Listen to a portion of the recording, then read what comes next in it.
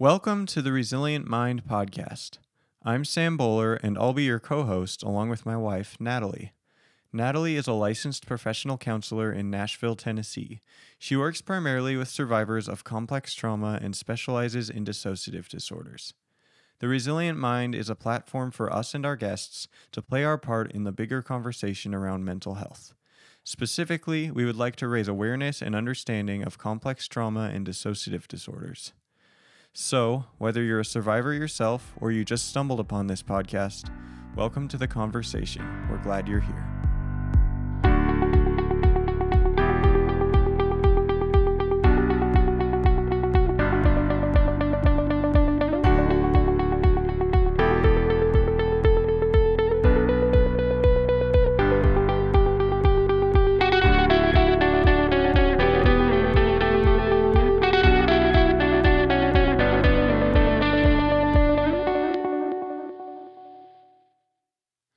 All right, so this episode is called You Are Not Alone. Natalie, what do you say to people who feel like they're the only ones who have experienced what they've experienced or been through what they've been through?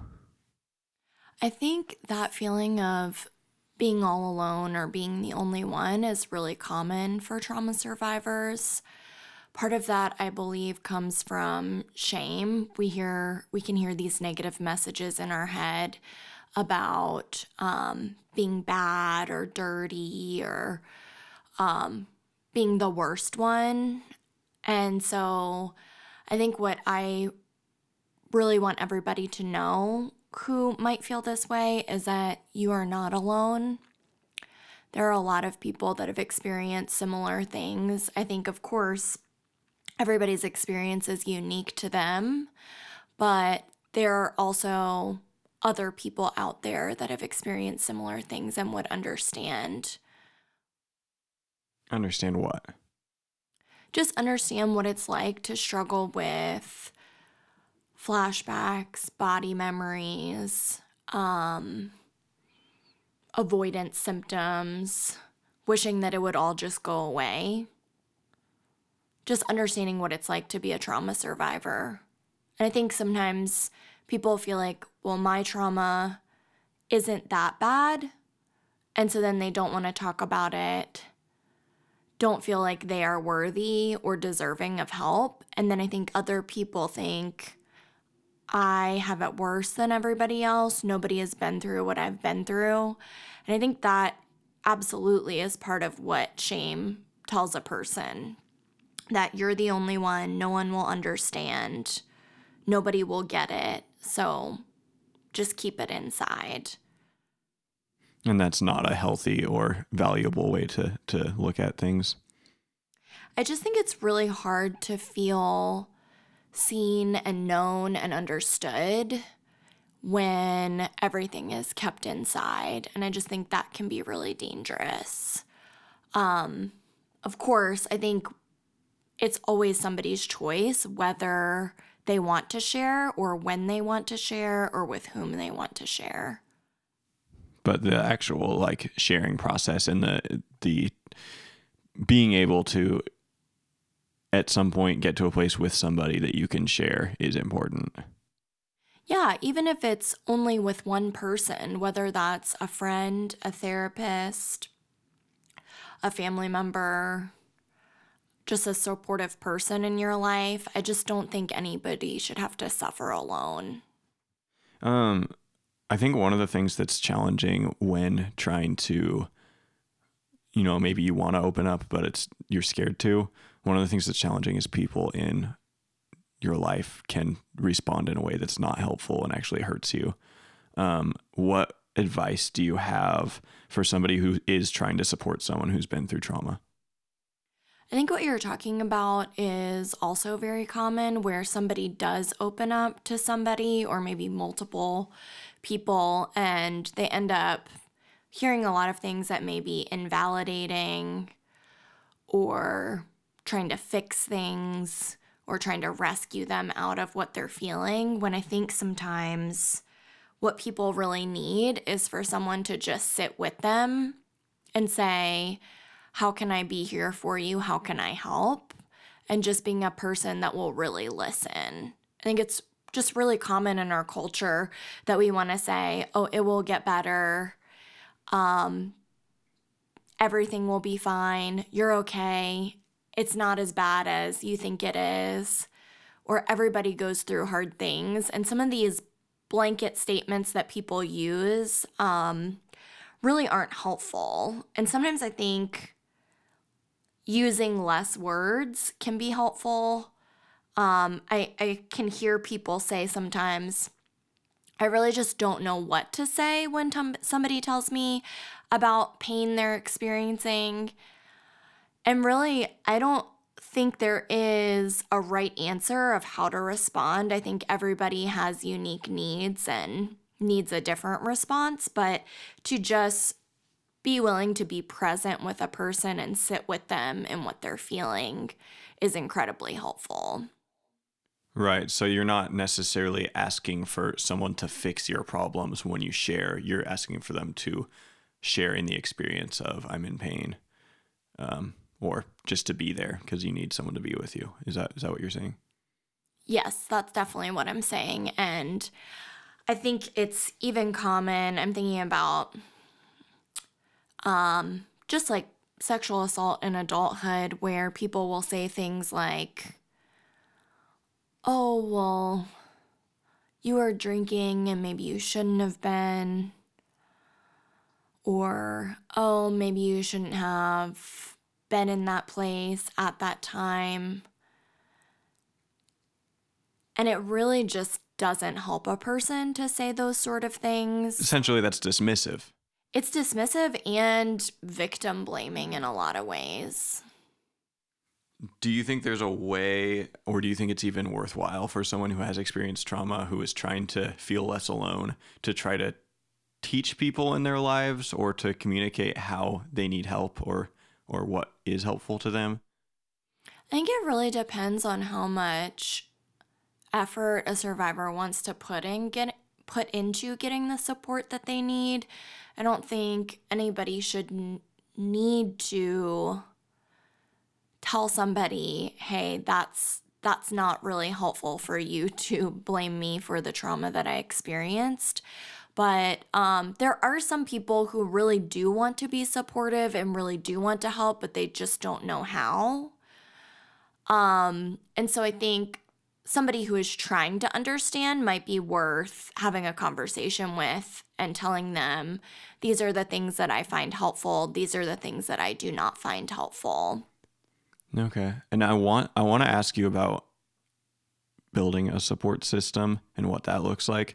But for people who are still on the, like, I'm not even ready to build a support system side of things, like, how do you have advice or something you would give to them to, like, move toward being in that place? Because I think people have been hurt a lot over and over again and don't feel like they can trust people, aren't even necessarily going to be wanting to start going down the road of building a support system because it feels so big and impossible.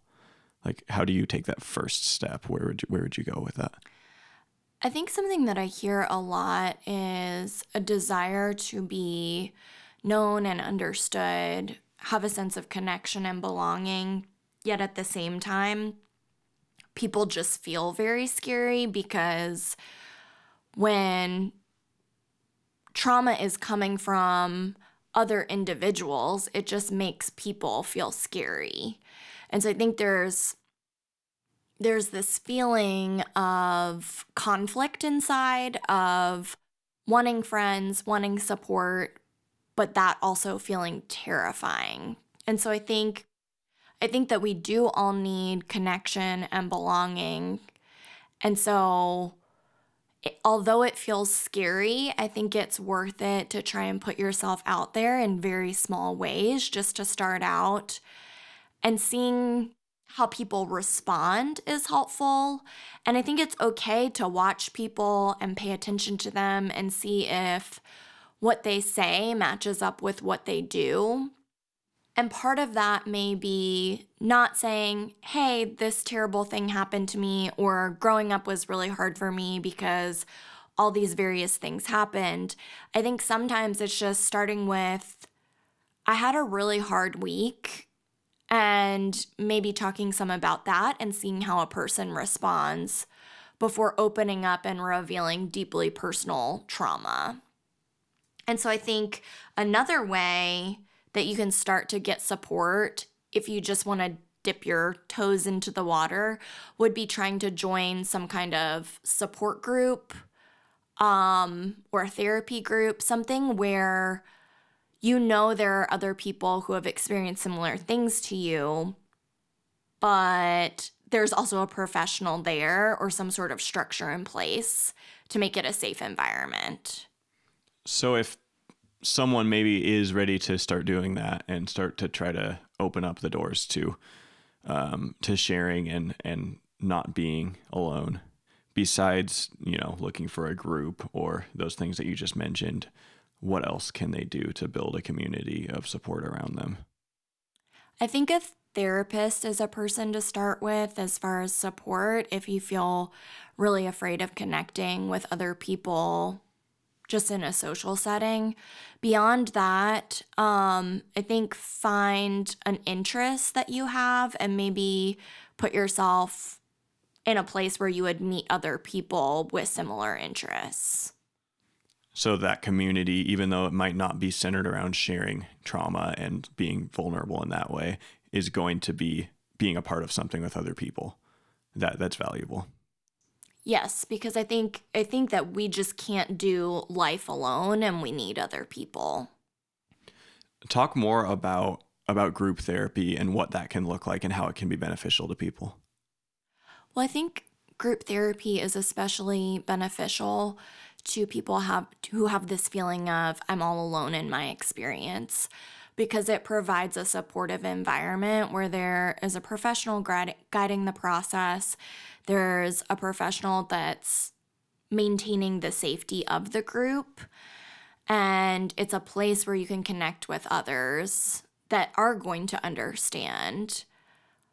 And so I think there are several different kinds of groups. There are just skills-based groups that are more psychoeducational, which just means people who maybe are struggling with similar things to you that are also struggling with emotion dysregulation and those sort of things, or maybe like boundaries or how to be effective with other people. And so if you have others around you who are learning those skills as well, you're able to connect in the sense that you're not the only one who needs help with those things. And then also talking about how to practice those skills can be really beneficial. There are also support groups. So I work a lot with complex trauma and dissociative disorders. And so I have a group that I do that the first half, which is about an hour long, we do expressive arts of some kind. And then the second half, which is another hour, is more support group format. And so it's very common for people to feel like they're all alone in their experience. And it provides an environment where people are able to say, oh, me too. And is that in many ways, I mean, obviously healing is a goal, but is in many ways is recognizing that you're not alone and learning how to not always feel alone a big goal of this kind of work? Well, I think with groups, sometimes you have people who are further along in therapy than you individually, or maybe they're further behind than you. And so I think having people at different levels gives different perspectives on the process. And so, for example, with complex trauma and dissociative disorders, treatment usually lasts for quite a few years. And so a common thing I hear is, am I going to be in therapy forever? I just wish this would go away. I don't want to deal with this. Feeling hopeless, really just feeling a lot of suffering. And then sometimes just being in denial. And so sometimes a group environment provides other people's perspectives or other people saying, hey, I think being in denial is actually going to prolong the process. And so it's just partially hearing other people's perspectives, feeling like you have a place where you belong, where you're not the only one, is incredibly helpful for trauma recovery. So you're able to see, maybe see yourself in a more true way as well. Yes, I think so.